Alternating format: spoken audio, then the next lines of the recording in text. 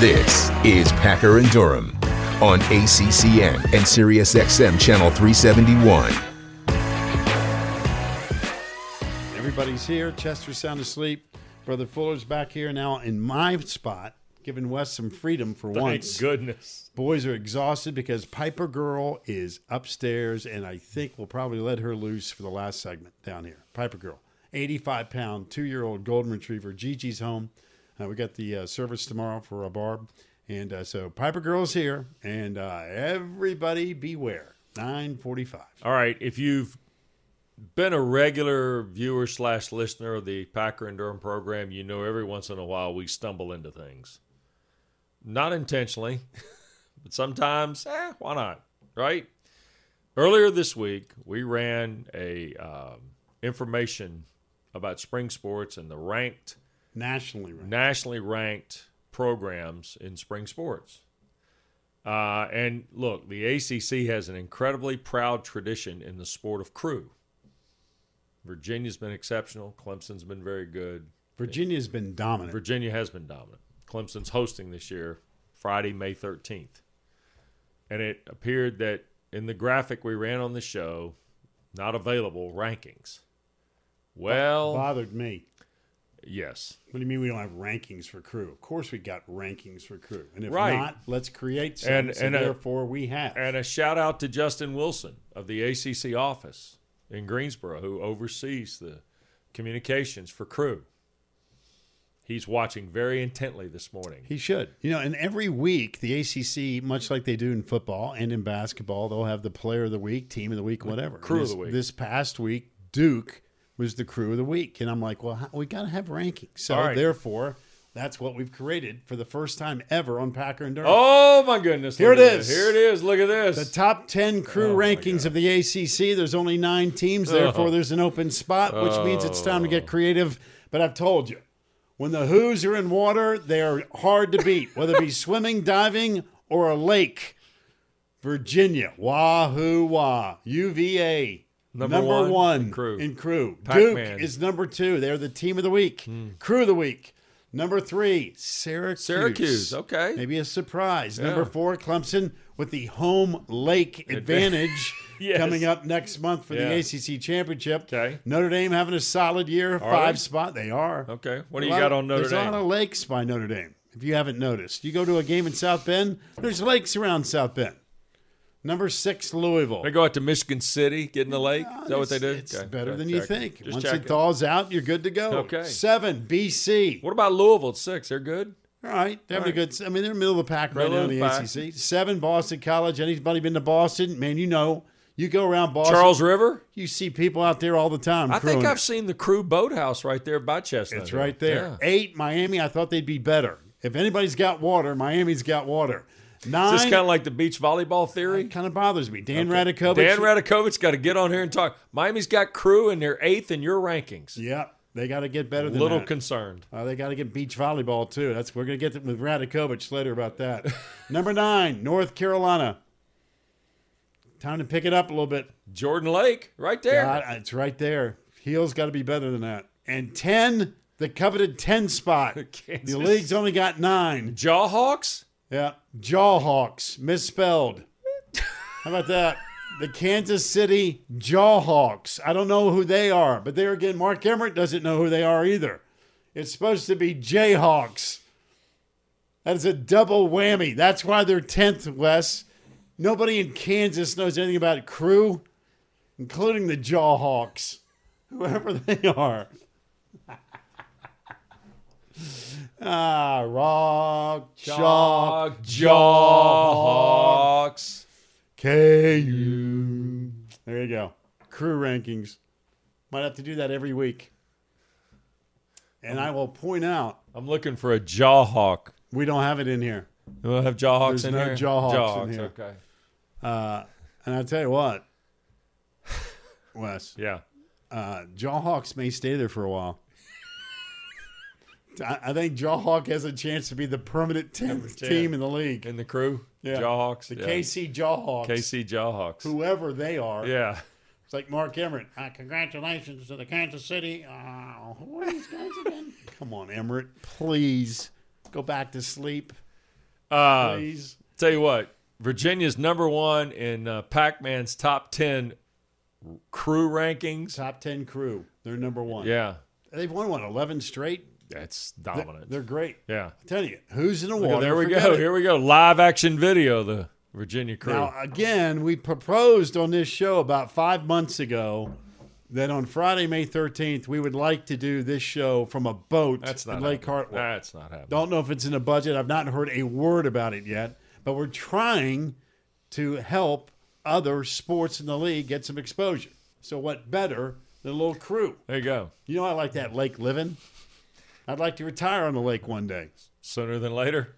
Maybe by the end of this show. Maybe. We keep going Jawhawk on Jawhawk, you. I might be yeah. forced to retire That's on it. the lake. Yeah, there you have it. By the All way, right. we parked our van down by the river We down did. in New Orleans. We did. We may have to be going live from Lake Hartwell here before we know it. We saw some characters down by the river, too. We had creatures and vampires. What we were doing our deal. Wow. All right. We had Katie, George, and Dallin over there at the Superdome. That was a safe No problem spot. there, right in the middle of the None. city. With us, We had all the stars of Clubbing with the Net up on our set. Yeah. But Packer and Durham, they said, well, we're going to put you two dudes down by the river. Yeah. And, man, we had every wacko and wild. I mean, we had some, like I said, vampires and creatures. And spot up trivia. Oh, yeah, that was good. That was quality. Some guy just showed up and decided, hey, you guys know sports? Kind of. How about this question? Yeah. I'm like, oh my God. So we're on the air in 30 seconds. So back in 1945, I'm like, you know what? I hate trivia, and I'm about ready to throw this dude in the river. It was true. That was absolutely going to happen. Oh, my God. All right. By the way, happy anniversary. You think holding two hurricanes might have been a tip that this guy might not have been dialed in? Well, I think that had something to do with it.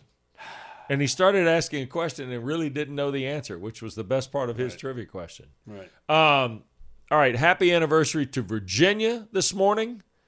Cavaliers, 3 years ago today, 85-77 overtime win at U.S. Bank Field in Minneapolis. How about this? What a run All this right, team was It's on. one of the best stories. All right, we talked about NC State's 83 run with Valvano, which Yeah. was spectacular. But this run right here, Yep. I'm not going to put it up with NC State's 83 because that was just stupid good. But what a bizarre combination of games for the Hoos. That Yeah. Purdue game, I'll never forget it. The Auburn game with the call, the Auburn fans still whining about that. And then, of course, overtime for the championship. And, you know, a little shout out. We were sitting there having some fun with the Kansas City Jawhawks. How about a little shout out there for the Big 12? Thank goodness Virginia won this one, Wes, because that would have been 3 consecutive Big 12 national titles. Yeah. Texas Tech, Baylor, Kansas. That league is outstanding when it comes to basketball. Get nothing but props and love from our league, which is the standard to the Big 12 because they play such good basketball. But that was a great run Yep. for Tony Bennett in Virginia. 3 years ago today for Tony Bennett and the Cavaliers. And, of course, Virginia has had just a terrific run Yep. with Tony Bennett. By the way, real quick, you know why I like the Big 12? Because they don't rub your face in it. You know, they're good. It's Yeah. just kind of, hey, you know, our play does the talk. Right. And they're good. They're solid. They're deep. They're consistently good. You know, I respect that. Yeah, no There question. are a lot of people barking about how great they are. Then you go, well, you guys ever win anything? I mean, hey, Pac-12, 97, last time you won anything. Big 10, 2000, last time you won anything. SEC, happy anniversary. It's been 10 years since you won anything. Big 12 is solid, man. They're good. Yeah, did a great job.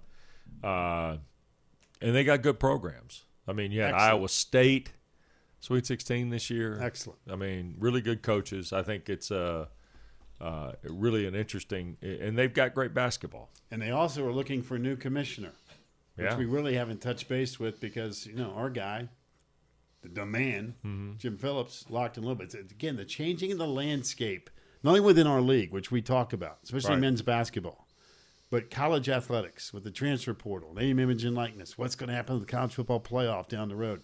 And you've also had the leadership roles change. Look, you basically have a new guy running the Big Ten, new guy running the Pac-12, new guy Right. running the ACC, and you're going to now have a new guy running the Big 12. Greg Sankey's going to be the old man over there, right? Mr. Experience. It's all changed around him. No question about it. And from a football perspective especially. Oh, well, from everything. Yeah. I mean, But the Power Five of the way this thing's moving forward, Bob Bowlesby's retirement, and I saw a report, I don't know if you saw this in Kansas City yesterday, where there is some sense of urgency to go ahead and get this thing done in terms of a successor to Bob Bowlesby. I think you need to hurry. Yeah. I mean, every day goes by. Believe me, college athletics is changing so quickly. Yeah, kind of crazy, right? I think they've got a no-brainer. And for me, if I was in charge of the Big 12, I would hire Oliver Luck in a millisecond. I think he's a perfect fit. Former athletic director, West Virginia. He's worked number 2 guy at the NCAA. He's been on college football playoff committee. His son, of course, being a superstar, you got to understand name, image, and likeness. I know it was a different era, but he kind of understands. I think he would be a great fit for the Big 12. And I think, and this we're skewing a little bit here, but I think bigger picture, Oliver Luck is also a guy that would fit well in that room. Oh, without question. And see, that's going to be part Without of question. this because, look, we've kind of ham and egged a little bit about the NCAA, but there's a lot of truth to the ham and egging because here's the thing. Those 5 commissioners, and I'll add Val Ackerman of the Big East in there from a basketball perspective because I think that world is going to pivot slightly as well, especially when things are happening like they are this year with the portal. I think the portal is becoming something that is a fear as much as it is something being embraced. Yep. But I would add Val Ackerman. I would add the American into that discussion because I think here's the trick on this. Those 6 or 7 leagues are going to have to go and take the ball and go to their side of the house. And that side of the house is going to be where major college athletics is played, I think. Well, I think college football is running the show, and that's why it's 5. I don't disagree with that. No, just the Big East is a great basketball Big East league. and the American are going to factor in a little bit, but I think your 5 are right when it comes to 5. football. Yeah, when it comes to the bigger money and the expansion of the playoff, those 5 are definitely in charge. And if you're offended if you're not one of the 5, Then don't be because don't you're be. not one of them. Yeah, and I think certainly the way the Big 12's expanded, I think Oliver Luck can embrace that too. Without question. But I don't know what – I'm not saying that like I've got inside No, information. I'm with you. I don't. I think he'd be very good. But I'm just saying that if I was in the Big 12, that would be a guy I'd put number 1 on my list. And I don't – and maybe you are, I'm not. I don't know how their constitution's written in terms of how that process takes place. I don't know. I have no idea. Yeah. Real quick, before we get to Brooke Wyckoff here in 2 minutes, remind you, did you see the lacrosse last night? Virginia Tech and Duke. Well, guess what? Next week, men's lacrosse takes center stage. Doubleheader for you on a Thursday night. We're going to start with Virginia and Duke at 6 o'clock, and then we're going to pivot to the ladies' side. How about number 1 North Carolina, number 16 Virginia? That's at 8 o'clock in Charlottesville. Double dip of lacrosse coming up for you next Thursday night on ACC Network. The Packer and Durham Podcast.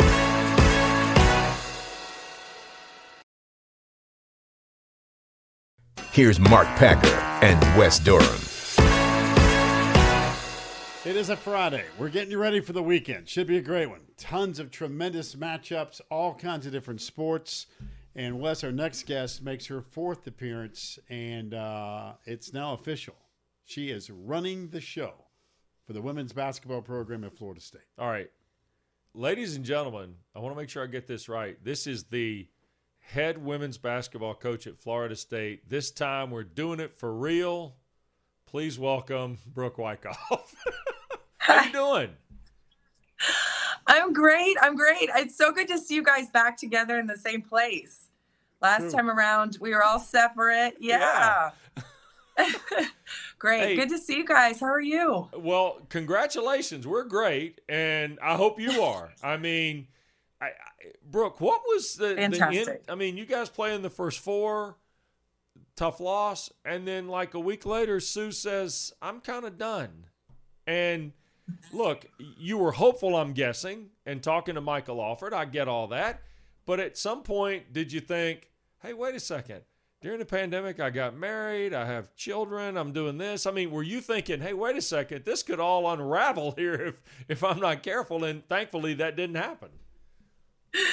Yeah, I mean, Florida State is an amazing place. It's an amazing place to work. This program is a great program. I took nothing for granted when this all happened and Coach Sue decided to move on. And someone said last night, Coach Sue graduated.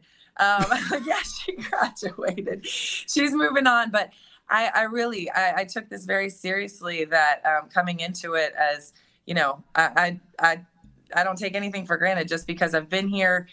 This is a great job. And I was very fortunate to be able to be the next one up. And I'm super excited. Brooke, did you have any idea that Sue was thinking that, hey, you know what, it's time to hand the torch over?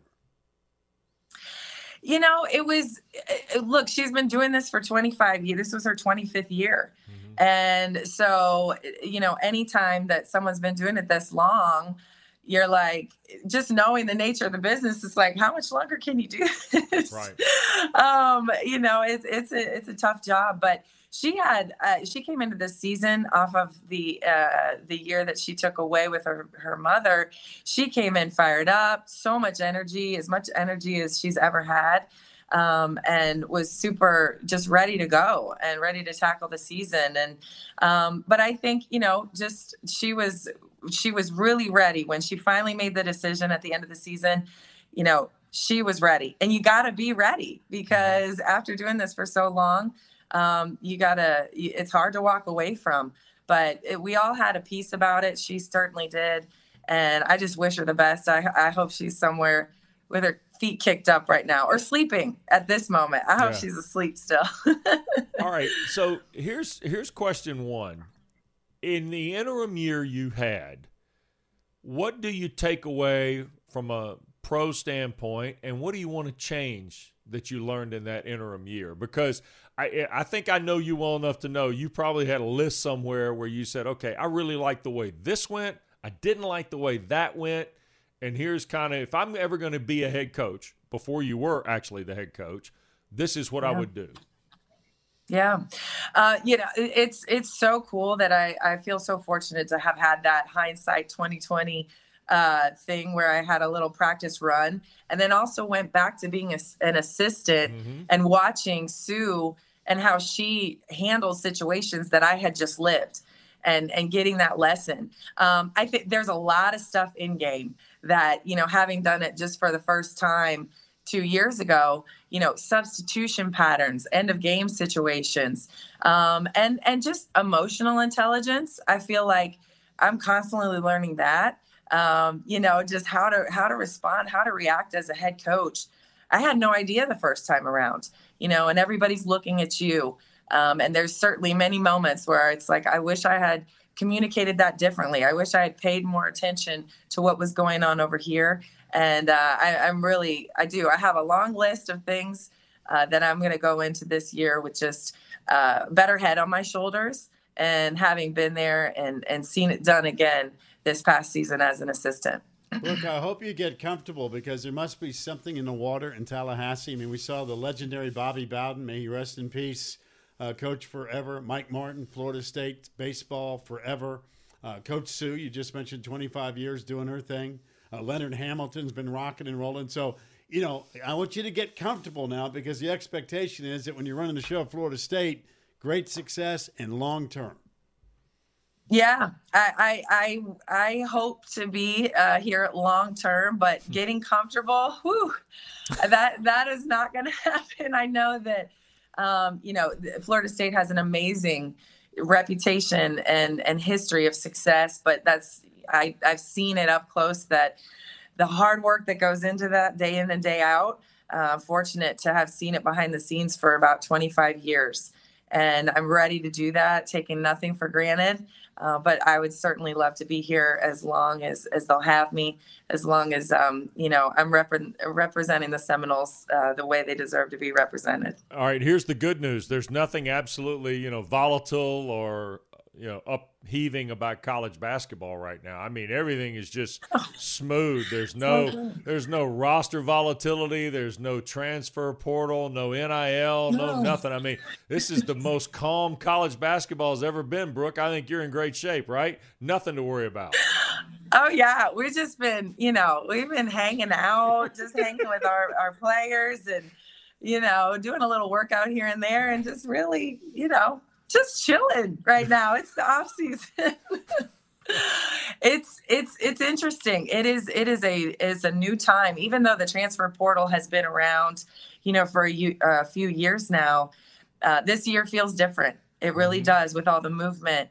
And it's a great opportunity for everybody. It's a great opportunity for student athletes to really find what they're looking for, and having experienced something, go and see if they can find something that's going to suit what they want.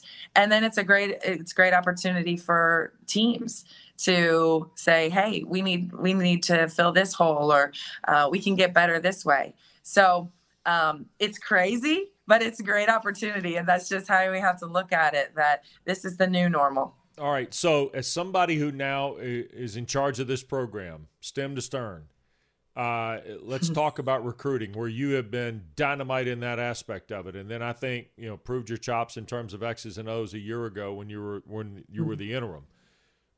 How do you do this? How do you balance? And I've heard a lot said this week about the portal versus the building of the recruiting. The high school kid, the traditional recruiting opposed to portal recruiting.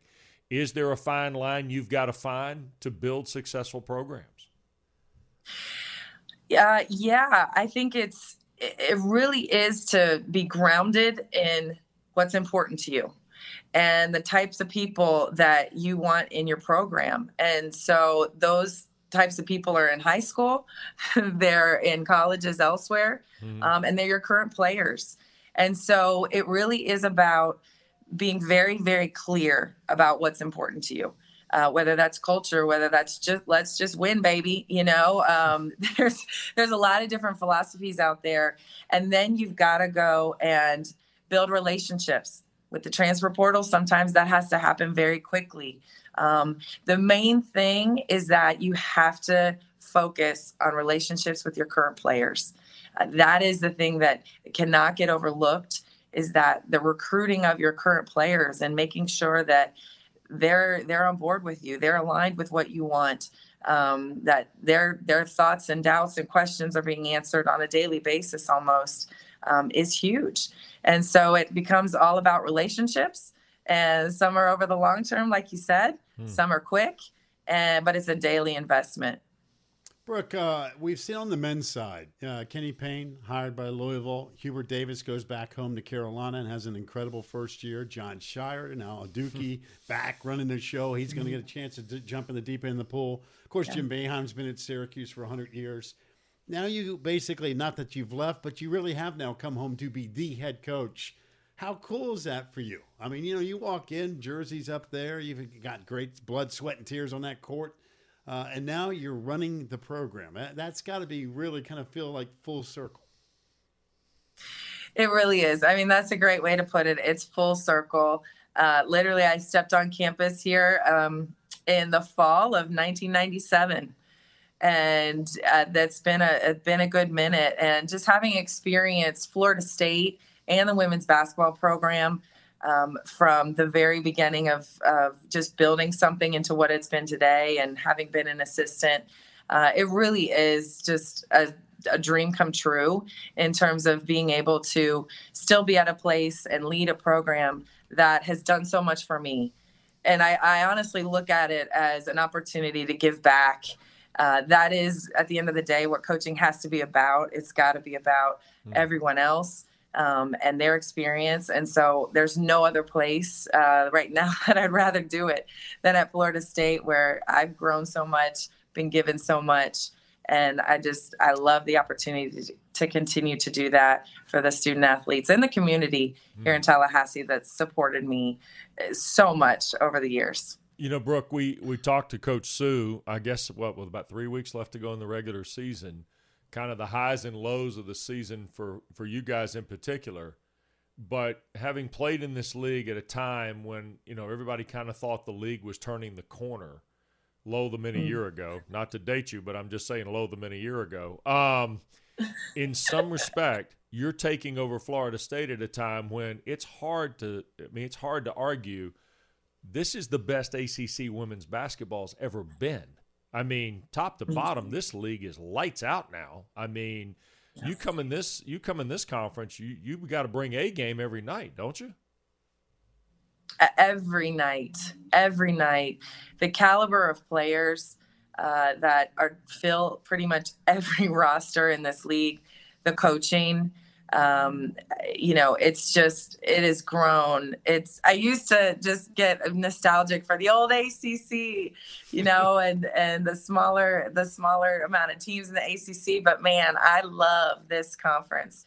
And for women's basketball, especially the way it's grown, the teams that we face, it really makes it fun. And it keeps you on your toes. Like, we cannot take a game off, no games for granted.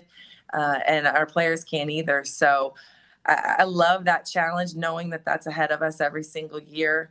And I love to see the success of the other teams in the ACC in the postseason as well. I root for them. I think it's great. And I'm just excited about the future of this league, because I really, only see it getting better. So we're excited to be a part of it and to compete with the best night in and night out. Brooke, final question. We've been asking coaches this for the last couple of months and compiling quite a list. And now that you officially are running the show, we need to know this for future interviews. We need to know what your favorite walk-up music is. On game day, going recruiting, getting the kids to school, whatever. We need to know what the song is for you. What's the problem? What's the problem?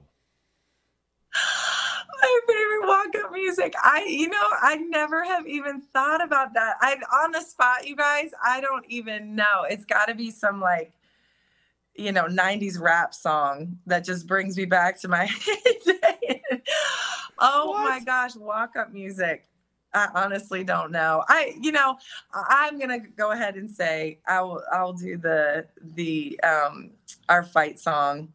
The Seminole, the war chant. No. I have to. Wrong answer. Wrong answer. Okay, let me put it to you this way. Hey, wait a second. Let me put it to you this way. All right. You got a little girl. So when you have the house dance party and mom gets to pick the music for the dance party at the house, what's the song? Nobody can see and you nobody singing or can dancing. see you singing Just or you. dancing. What's the song?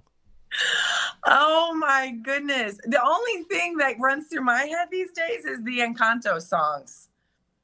Do you guys know that Disney movie? What is it? I'm totally failing this quiz. I'm sorry. Walk-up music. I have to get back to you guys about that. Get you probably back to never us. have me on we again. We now after have our this first epic get back fail. to you. This is the first whiff. This is your first official L, Brooke. Your first official L is this question. I know. Walk-up music, that's just, I don't want walk-up music. I just want You're to going to get it. sneak up. You're going to get it. No, because you need to give that some thought and get back to us, because the next time we have you on, it literally is going to be your intro to the interview. You got to know the answer. You got to have it. I'll let you guys know. I'm sorry. That was a tough one. Hey, let me just tell you, Mike Norvell's is Play That Funky Music by Wild Cherry. Yeah. That's a good one. That's a really good one. It's not yours, though. It's not yours, though. It's not yours, mine. because we have our first empty set. Yeah. There we go. Thank you, Brooke. It's always great to see you. Be it the lobby, the Sky Club, anywhere. It's always good to see you. Yes, Wes. Yes. Thank you guys so much. It was great seeing you. Yep. Congratulations. See you soon. Congratulations. He's awesome. First whiff. It's an L. Yeah. Packer and Durham.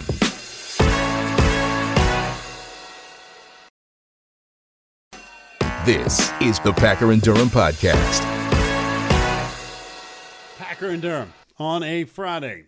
Guests include Gabby Sanchez talking a little ACC baseball, because he's going to be front and center for this big one with Miami and Virginia. Let me clear up. Brooke Wyckoff, the song she's trying to remember that her daughter wants to play all the time is called We Don't Talk About Bruno. Neither do we. Neither. That's exactly what I thought. First thought I thought, no, we don't talk about Bruno either. So there you go. But how classic was that? She better come up with a song. Oh. You don't. Let me just say this. Yeah. Coach Cristobal at Miami did the same thing. Outside nonsense. You're going to have to come up with a song. You don't want us selecting it for you. I'm just saying. All right. So we got two on the list right now. We got to get Cristobal to come around. He's been busy putting the staff together. And Brooks got in the homework assignment to come up with their walk-up music. There you go. All right. That's the deal. You want to go to South Florida? Let's do it. It's time Gabby for some baseball, Sanchez man. is going to be involved in the Virginia-Miami series this weekend, one of our ACC Network baseball analysts. Great player in Miami history, great big leaguer. Gabby, good morning. How are you? Hey, good morning, Pack and Durham. How's everything going? We're pretty good. Okay, so here's Virginia-Miami. This looks like it's got a chance, right? I mean, this has got a chance because Virginia is playing at a level with Ock. I mean, Brian O'Connor's got such a good hitting team. And, oh, by the way, they don't pitch it bad either, Gabby. No, they don't pitch it bad. When you look at these two teams, I'm thinking probably two of the best all-around teams in the ACC. And that's tough to say because this is a very, very deep conference. When you start to look at it, most of these teams, it's a bloodbath. They're just going after each other. When you look at teams like Virginia, they're 26-3. Well, the 3 games that they lost, all ACC games. You look at Virginia Tech, they're 18-7. 5 of their losses, ACC. So when you start going, it's just ACC teams beating up on ACC teams, it just gives you great baseball. And when you start looking at this Virginia team, they got 3 good starters. They got a good bullpen. And then up and down their lineup, these dudes can rake. And then all of a sudden, you're talking about guys like Jake Geloff, who last year hit his first home run in the ACC tournament. And now all of a sudden he's leading the NCAA in home runs with 14, has 53 RBIs. He's second in the ACC in batting average.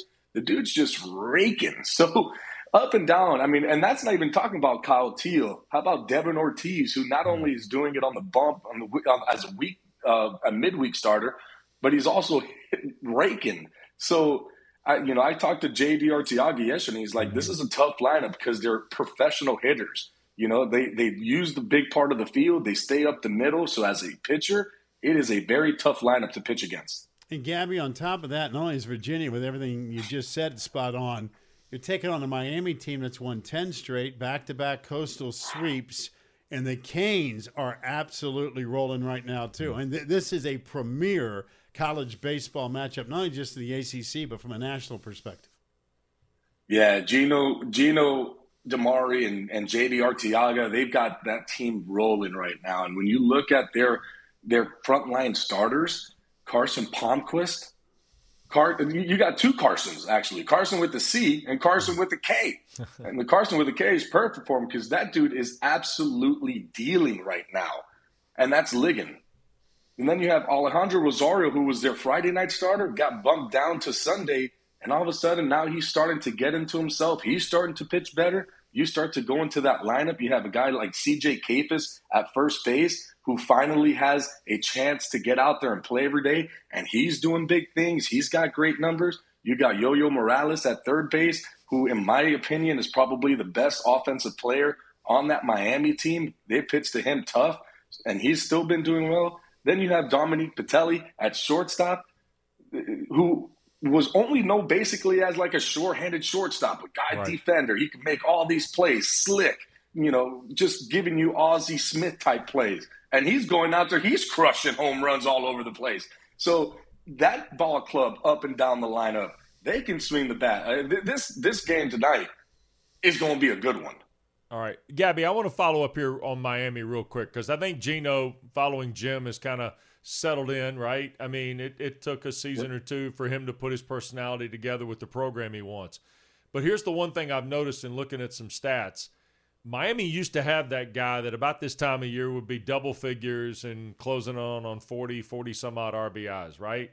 Miami's got a bunch of 300 here. They got 6 guys hitting 300 or more. Have they changed their philosophy at the plate with Gino a little bit? I'm sure they're going to end up with double-figure home run guys, but that's not as pronounced as maybe Jim Morris's teams used to be. No, and you have to remember, too, that when I was playing there, Gino was the hitting coach. Right. So his philosophy now has carried over. Now he's the head, and he gets to really tell the guys, hey, this is what we kind of want. This is what we're looking for. And he was real big, which I'm not going to lie. Early on when I was at UM, I was like, what is this dude talking about? Why can't I pull the ball? Why can't I hit this ball over the left field fence? And then once you start to realize the concept of hitting, you go, oh, okay, I get what he's saying. Now it didn't help me until later on, once I was in the minor leagues and working my way up.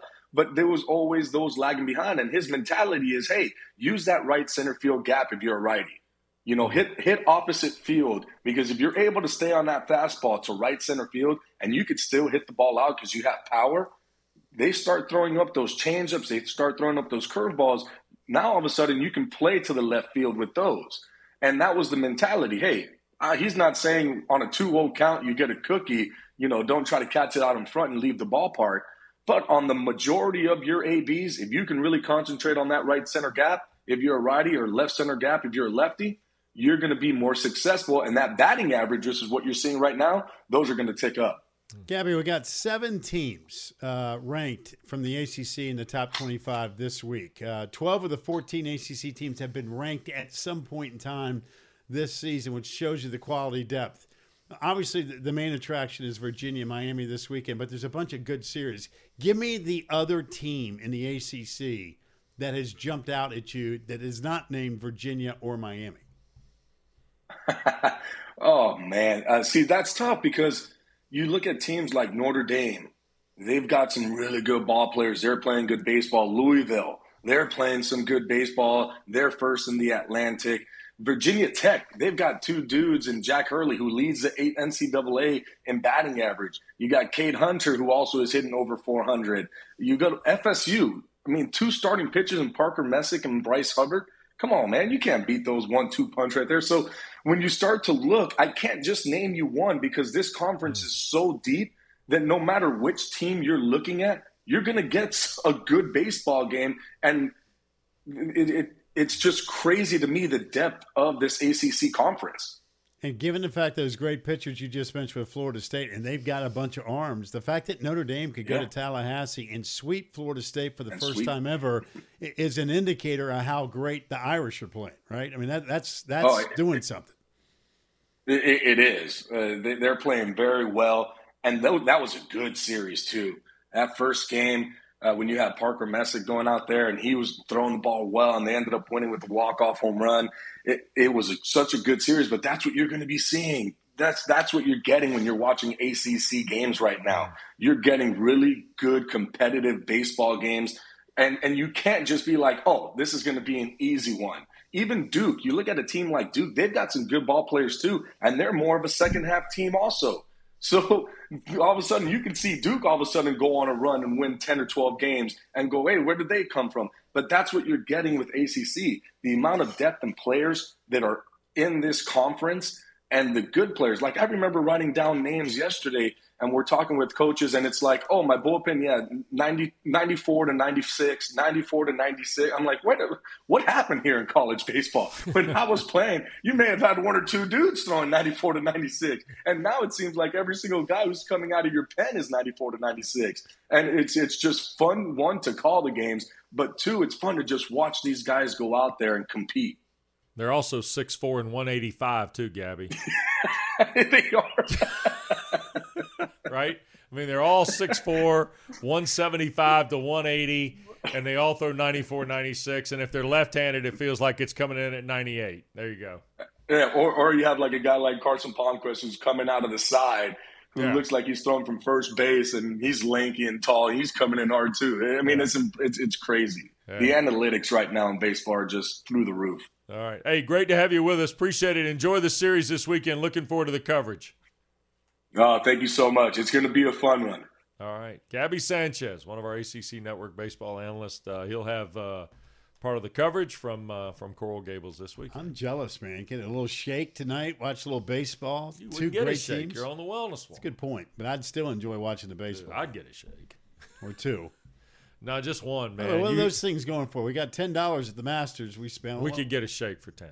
Inside I would 10. hope so. And we get a shake and maybe a plantain. Be good. Oh, fried plantain. I'd go for that.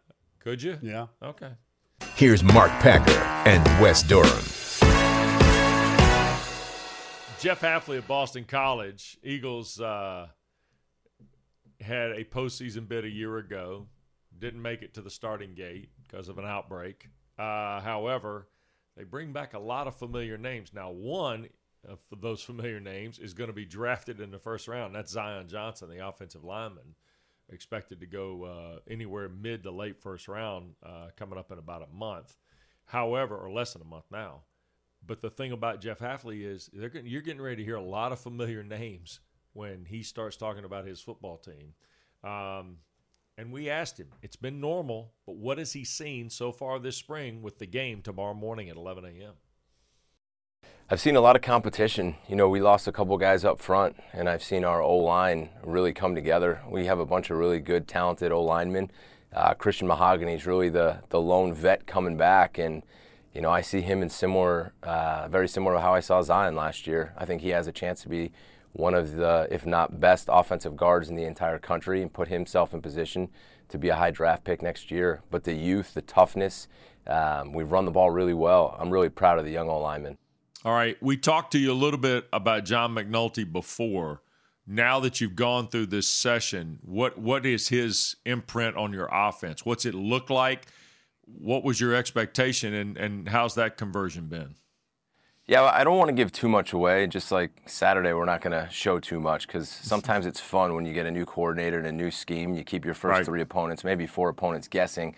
But one, we want to be able to run the football. We need to run it better than we did last year, and I think we've done that. And from a defensive guy, there's been some practices where I've left very angry, and then actually when I realize I'm the head coach, I'm pretty happy because we're running the ball.